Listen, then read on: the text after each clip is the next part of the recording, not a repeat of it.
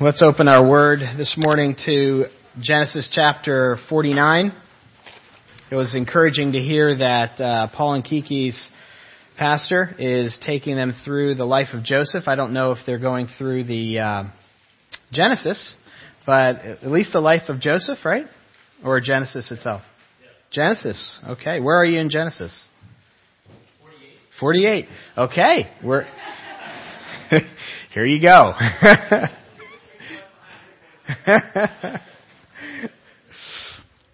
So, just as a reminder, last week we started through this one large section, 2 chapters of Genesis, chapter 47, end of 47, chapter 48, chapter 49, which is really just one long pericope or a section of Scripture, hangs together, but we broke it up into 2. And last week, we looked at really section 48, chapter 48, and this section of Scripture is Jacob's last words, his dying words. Starts out with him saying that he knows he is dying, and it ends in chapter 49 with him drawing up his feet into the bed and dying, giving his last words. And we broke it up into 2. And last week we looked at chapter 49, and in chapter 49 we saw that Manasseh and Ephraim have come before him, and Jacob wants to bring them into the family of God. That's really what we talked about, coming into the family of God last week. And we saw there that he adopts them formally into the family, using the mine language. They are mine. In the formal adoption ceremony we see there in verses 8, 9, 10, 11, and 12. He gives them equal footing, the privileges that come along with adoption. Equal footing with Reuben and with Simeon in that generation. So he brings them up and gives them equal footing with his children. And then he also teaches that great principle of grace, that how you come into the family, you're adopted into the family, and you get the full rights and privileges of being in a family, but also coming into the family, you're brought in by grace. And that is that great crossing of hands that we talked about last week. You know, both Joseph and Manasseh were expecting Manasseh to get the blessing. And Jacob crosses his hands. Says, no, you can never expect grace. You can never earn grace. You never deserve grace. So the wonderful lesson there. But here in chapter 49, we have another lesson that Jacob wants to teach his family. And we have the last dying words of Jacob. So let's read them. Open with me and track along with me as I read chapter 49. So he has just accomplished that with Ephraim and Manasseh. And then God's word says, Then Jacob called his sons and said, Gather yourselves together, that I may tell you what shall happen to you in the days to come. Assemble and listen, O sons of Jacob. Listen to Israel your father.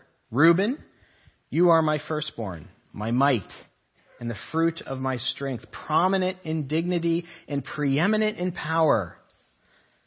Unstable as water, you shall not have preeminence, because you went up into your father's bed. Then you defiled it. He went up into my couch. Simeon and Levi are brothers. Weapons of violence are their swords. Let my soul not come into their counsel, O my glory, be not joined to their company. For in their anger they killed men, and in their willfulness they hamstrung oxen. Cursed be their anger, for it is fierce, and their wrath, for it is cruel. I'll divide them in Jacob and scatter them in Israel. Judah, your brothers shall praise you. Your hand shall be on the neck of your enemies. Your father's sons shall bow down before you. Judah is a lion's cub. From the prey, my son, you have gone up. He stooped down. He crouched as a lion and a lioness. Who dares to rouse him? And the scepter shall not depart from Judah, nor the ruler's staff from between his feet, until the tribute comes to him, And to him shall be the obedience of the peoples, binding his foal to a vine, and the donkey's colt to choice vine. He shall wash his garments in wine, and his vestiture in the blood of grapes. His eyes are darker than wine, and his teeth whiter than milk. Zebulun shall dwell at the seashore. He shall become a haven for ships, and his border shall be at Sidon. Issachar is a strong donkey, crouching between the sheepfolds. He saw that a resting place was good and that the land was pleasant. So he bowed his shoulders to bear and became a servant at forced labor. Dan shall judge his people. As one of the tribes of Israel, Dan shall be a serpent in the way, a viper in the path that bites the horse's heels so that the rider falls backward. I wait for your salvation, O Lord. Raiders shall raid Gad, but he shall raid at their heels. Asher's food shall be rich, and he shall yield royal delicacies. Naphtali is a doe let loose that bears beautiful fawns. Joseph is a fruitful bough by a spring that's branches run over the wall. The archers bitterly attacked him, shot at him, and harassed him severely. Yet his bow remained unmoved. His arms were made agile by the hands of the mighty one of Jacob. From there is the shepherd, the stone of Israel, by the God of your father, who will help you, by Almighty, who will bless you with blessings of heaven above, blessings of the deep that crouch beneath, blessings of the breast and of the womb, and blessings of your father are mighty beyond the blessings of parents, up to the bounties of the everlasting hills. May they be on the head of Joseph and on the brow of him who is set apart from his brothers. Benjamin is a ravenous wolf, in the morning devouring the prey, and at evening dividing the spoils. All these are the 12 tribes of Israel. This is what their father said to them as he blessed them, blessing each with the blessing suitable to him. Father God, I pray that you will help me preach your word competently. Spirit, use these black ink words on this page and supernaturally use them in people's hearts. In Jesus' name, amen. Thomas Halliburton, a great Scottish preacher of the 1700s, was dying, and there was somebody standing next to his bed, and he turned to him and said, "When I fall so low that I can no longer speak, I shall show you a sign of triumph if I am able." Just before he died, he lifted up his clasped hands in victory and exhaled his last. So far in Genesis, we have not heard anyone's dying words. Isn't that remarkable? Nobody's dying words. Not Adam's. Boy, wouldn't you want to hear those? Not Noah's, not Abraham's, not Isaac's. But here we have Jacob's last words to his sons, and they're meticulously brought and preserved for us. Why? Because God wants us to learn how certain his words are. The first thing he wants us to learn is how certain his words are, the certainty of God's word. Verse 1, if you look at verse 1 there in chapter 49, it says right there that he gathers his sons that I may tell you what shall happen to you in the days to come. Jacob has gathered his sons and he wants to tell them something in the future. This is prophecy.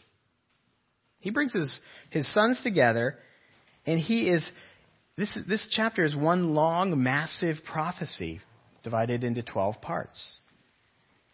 If you look at Zebulun and Issachar, they would have success and bounty, apparently. That's what he's prophesying over those two sons.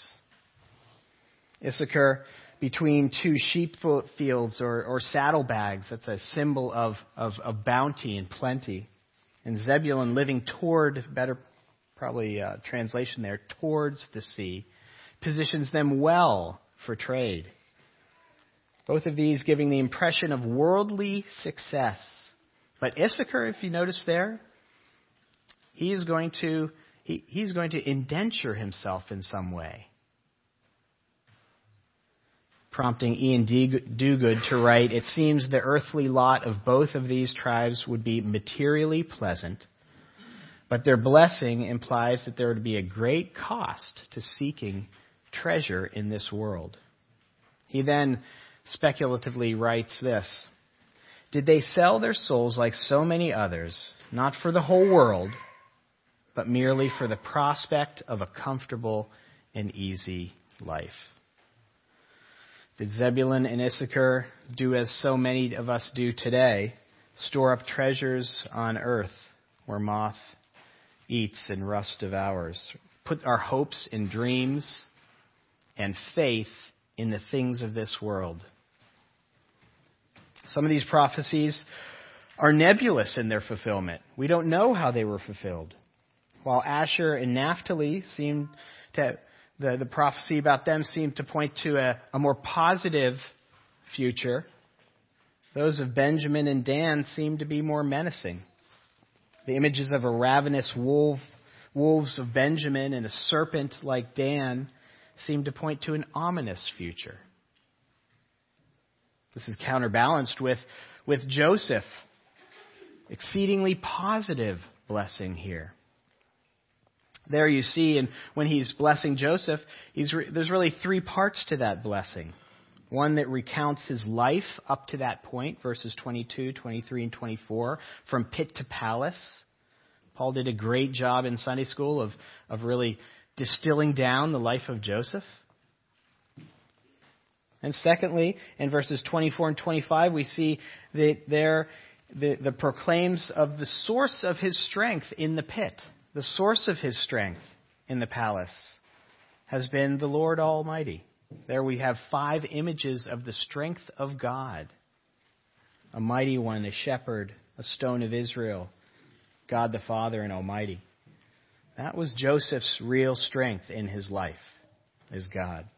And then lastly, the words of encouragement to look to God for the blessings. He's encouraging his son Joseph to look to God for the blessings, the 5-fold blessing that Jacob recounts there. James Boyce writes about that. Jacob is telling Joseph that the greatest blessings of God are spiritual because these alone really last. It's a great, simple truth there, isn't there? Perhaps the most significant prophecy is that of Judah in verses 8 through 12. Jacob gives the tribe of Judah preeminence among his brothers, doesn't he? Firstborn status. He says there, your brothers will praise you. They will bow down to you. In other words, the honor is being taken away from Reuben and given to Judah.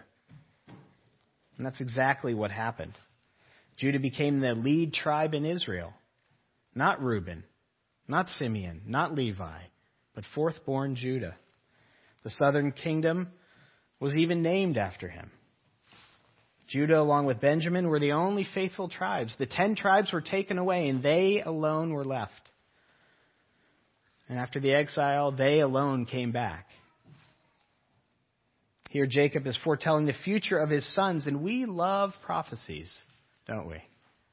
We love prophecies. We love to look at the future. We love to know the future.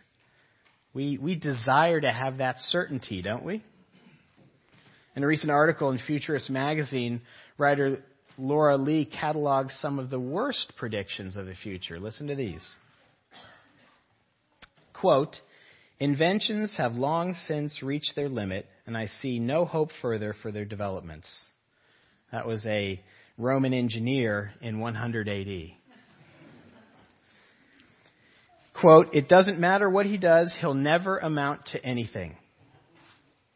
That's Albert Einstein's first grade teacher. 1914, a British journalist, H.N. Norman, proclaimed there will be no more wars among the 6 great powers. Computer scientist John Newman said in 1949, "It would appear we have reached the limits of the possible achievement of computer technology." Secretary of State Dulles in 1954 said, "The Japanese don't make anything people in this world will ever buy." And in 2008, experts at Goldman Sachs predicted that oil prices would surge over $200 a barrel, and in 6 months, they were worth $34 a barrel. So why do we keep listening to these experts, these predictions, even when they're wrong? According to journalist Dan Gardner in his book Future Babel, human beings hate uncertainty. Whether bleak or sunny, Gardner wrote, convictions about the future satisfy our hunger for certainty. We are a people that desperately want certainty, don't we? We look for certainties that we can bend our life around, don't we? We want certainties that we can depend on. We want things that we can stand on, that are rock solid. And the only certainties are found in the Word of God. The ones that we can actually bend our life around, shape our life. This is what God wants us to see, one of the big lessons of this chapter. God's Word never fails. The promises of God, we also call them prophecies here. The promises of God are rock solid. You can place the weight of your hopes and your dreams and your life on them. Prophecy in Scripture gives us certainty in God's words, and that's really a masterstroke of Satan in the last 150 years. He has really chipped away at this certainty of God's Word, starting in the mid-19th century with the Wellhausen School of Higher Criticism. That old liberal school of liberalism began chipping away at Bible prophecy. See, man looks at Bible prophecy and says, you can't know the future that well. The Bible accuracy in prophecy was so great that man looks at it and goes, it can't be that good. You can't get it right this much. So it couldn't have been written when they say it was written. Moses couldn't have written these books in the wilderness and known all of this. It had to have been written much, much later. In other words, they tell us the Bible isn't telling the future, it's recording history. And that's just not true. We serve a supernatural God. A God who stands over and above history, who holds history in the palm of his hands. I have, as you walk into my office, a big picture of William Blake's God measuring the universe. And underneath it is Isaiah 40, verse 12, which says, He has measured the waters in the hollow of his hand. The breadth of his hand marks out the heavens. It's a reminder to me that God stands above it all.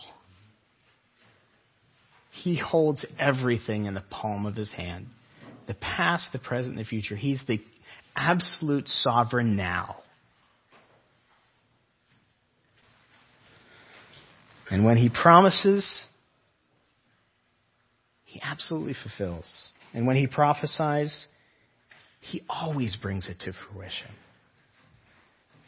God's promises and his prophecies bring us certainty, something we can actually shape our life around. We also see very clearly here not only that we can trust in God's word, but also we see in our chapter here the consequences of sin. I mean, that just stands right out from the very beginning. On February 12th, 2014, a sinkhole developed underneath the National Corvette Museum in Bowling Green, Kentucky. Did you know about this? And it swallowed 8 really irreplaceable Corvettes. just fell into the sinkhole. Everybody at the time said the sinkhole came out of nowhere. Well, they're wrong. The hole appeared suddenly, yes, but the process of that sinkhole developing had gone on for years and years and years. The underground erosion was invisible, but it was there all along. In applying sinkholes to our sin, it tells us two things. First, something can look just perfectly fine on the outside, but underneath there are major problems going on. And the second thing is, our lives are affected by the sin choices we make, which eventually have devastating effects. In the prophecy over Jacob's first 3 sons, we see a sinkhole just appear beneath their feet. The sinkhole that opens up under Reuben's feet is his firstborn status will be taken away. Why? We're told there, he went up into his father's bed.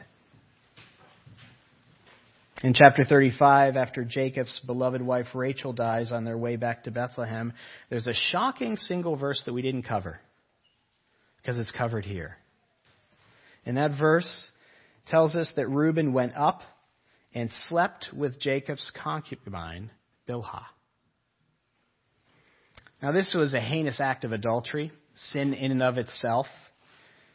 Very reminiscent of 1 Corinthians 5, where a man is sleeping with his stepmother. But the sin goes even deeper than that. You see, what Reuben was doing there is the same thing Absalom was going to do years and years later with his father, King David. If you remember that in 2 Samuel 16, he takes his father's, David's concubines up to the roof of the palace and he begins sleeping with them in the sight of all of Israel. Why would he do something like that? For the same reason that Reuben sleeps with Bilhah. That is saying, that is proclaiming that he is usurping his father's power. Absalom was saying, I am king now. And Reuben was saying, I am the head of this family now. Very much like the parable of the prodigal son. When the son asks for the inheritance, the son is actually saying, Father, I really don't care about you. I don't love you. I love your stuff. Give me your stuff now. He's wishing his father dead. Same thing is going on here. He was going to get firstborn status, but he wanted it now. And there are 2 lessons we can learn from Reuben's sin. One is even confessed sin has consequences. James Boyce writes, presumably, Reuben's sin was confessed, he was forgiven, he was still saved, but there were still consequences to that sin. Firstborn status is still taken away. And the tribe of Reuben will be no longer lead the family. As a matter of fact, in all of history, there's no record of any of Reuben's descendants doing any kind of leadership roles. Do you know where the only leadership role you see in any of Reuben's descendants? It's in the book of Numbers. Their names are Dathan and Abiram.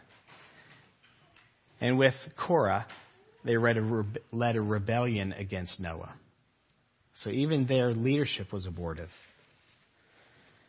To be clear, all sin is forgivable. Any sin. No sin is outside the reach of God's mercy. No sin.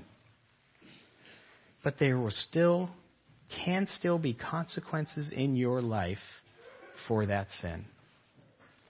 I can tell you right now that I have confessed and repented of my lifestyle in college, but I was dead drunk when I broke my 2 legs, and I still walk with a limp. God has forgiven me of that, but I still walk with a limp. I still have the consequences in my life. We also learn that sin has far-reaching effects. Reuben's sin just didn't affect him, but his generations. The tribe was forever affected by what he did that day. We live in an age that constantly tells us what goes on in your bedroom is your affair. Doesn't affect anybody else. It's your business. And that has absolutely no standing in Scripture. The Bible, from the very beginning, explodes that notion. Right in chapter 3, we see Adam and Eve, and what they did affects me standing here this very moment, and you sitting here this very moment. We have to come to terms with the fact that what you do in private, the sin you commit, affects us corporately.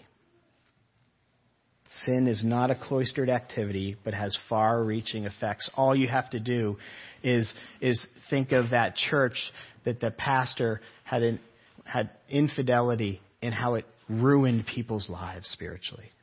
Literally shipwrecked people's lives.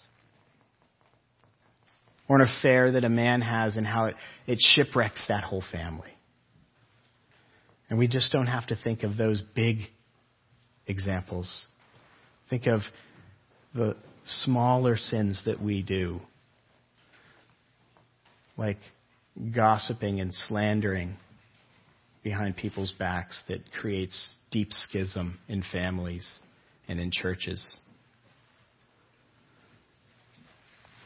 Then consider the sinkhole that develops beneath Simeon and Levi's feet. They step forward for blessing and are told right out of the gates, you are weapons of violence. They're condemned for what they did decades earlier to the Shechemites in chapter 34, if you remember that. Dinah is kidnapped, their sister, and raped, and so they sit in the seat of God's judgment, and they slaughter all the men of that town. And the consequence, verse 7, they're going to be divided and scattered. And that's exactly what happened. The tribe of Simeon was slowly absorbed into the tribe of Judah. No more. And the tribe of Levi was scattered around Israel, never having any land rights.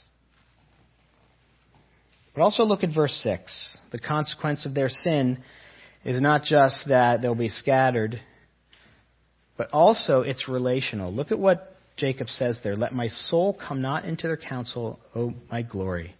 Be not joined to their company. Jacob is expressing a distancing of relationship because of their sin. Sin hurts relationship. Sin has consequences on relationships. Whether it's in a marriage or deep friendship or families or in church or at work, when you sin towards somebody, against somebody, as we say in the Lord's Prayer, it has effects. It hurts the relationship. That's just a reflection of what sin does in your relationship with the Lord. Sin distances us relationally from the Lord. If you're sitting here and you're a believer, think of the sin in your own life. I really appreciated that Steve brought us here in a prayer of confession. I really appreciate that. I wasn't expecting that. That we could consider the sin in our own life. Isaiah 59:2 says, "But your iniquities have separated you from God." Listen to how the words come together here. Listen. "But your iniquities have separated you from God. Your sins have hidden His face from you." Ponder that for a moment. It's not God that is fleeing you.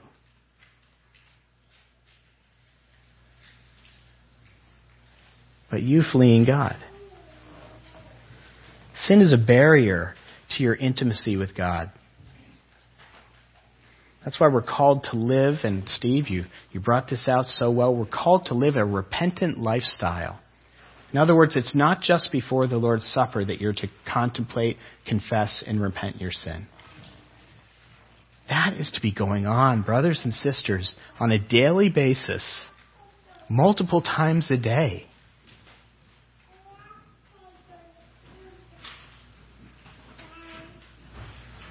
Because we sin in word and thought and deed all the time.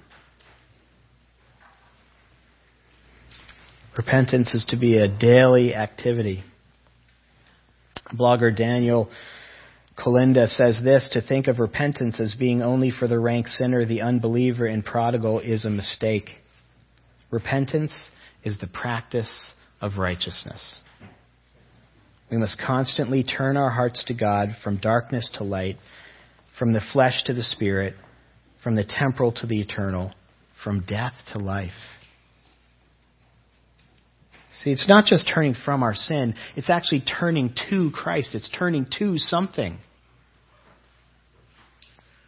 We need to constantly refocus our hearts, refocus our attention and our affections on Christ and what He has done for us.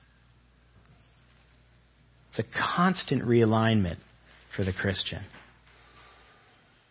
If you're sitting here and you don't know Christ, I'm overjoyed that you're here. This is where you should be. But secondly, you have to know that sin is a barrier to even being in a relationship with God. Scripture tells us that a person cannot have a relationship unless they are perfect. No, I did not misspeak. You cannot have a relationship with God unless you are perfect. Unless you are sinless. Unless God can look at you and say, that is a sinless person I'm looking at. Jesus in Matthew 5 in His Sermon on the Mount proclaims this. Be perfect as your Father in heaven is perfect. That's not an ideal. That's not something to shoot for. You have to be perfect to be in a relationship with God. And sin from the very beginning is a barrier to that relationship. He placed Adam and Eve outside the garden after they had sinned. Do you know why? Because they cannot exist in the presence of God if you're not perfect. And He put an angel there with a flaming sword. Do you remember that? That's a graceful thing that God did. I don't want you in my presence unless you are perfect.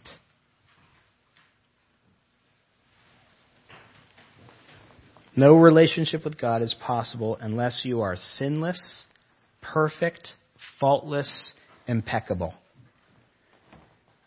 How are you feeling right now? Pastor, I don't know.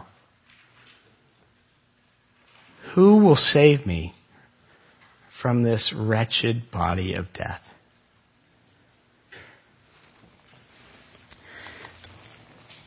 A king. A king will save you. And that's really the end of the sermon here. It's a royal redemption. It's a royal redemption story.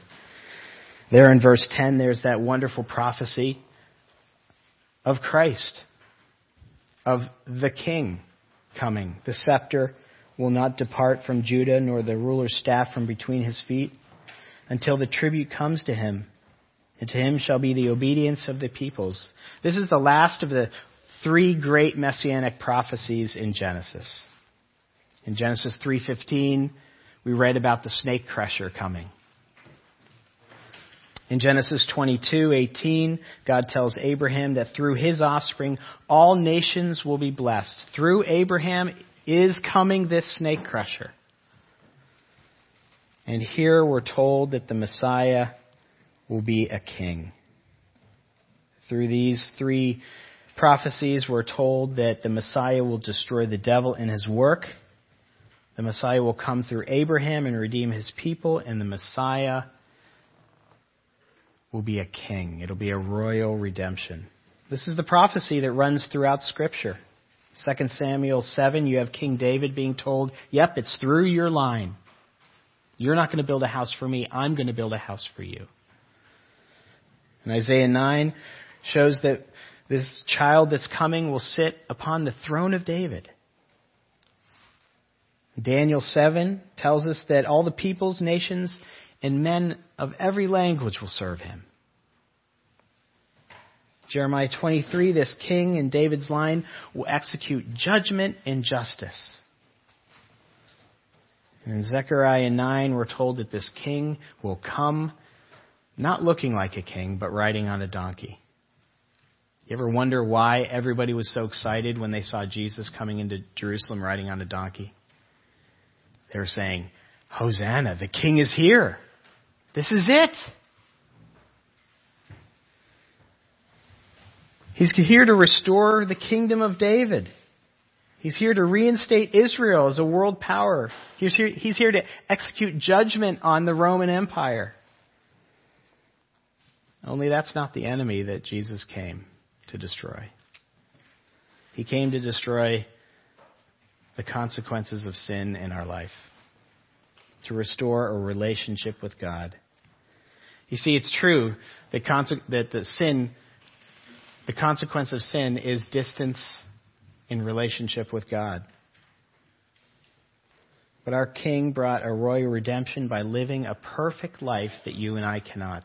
You know how I left us sitting there thinking, how can I be perfect? That's why Jesus lived this perfect life. He earned heaven. He lived a sinless life. And what he did is, by going to the cross, is he said, you know what? I will take your penalty, your curse, your consequences for your sin. And I will die.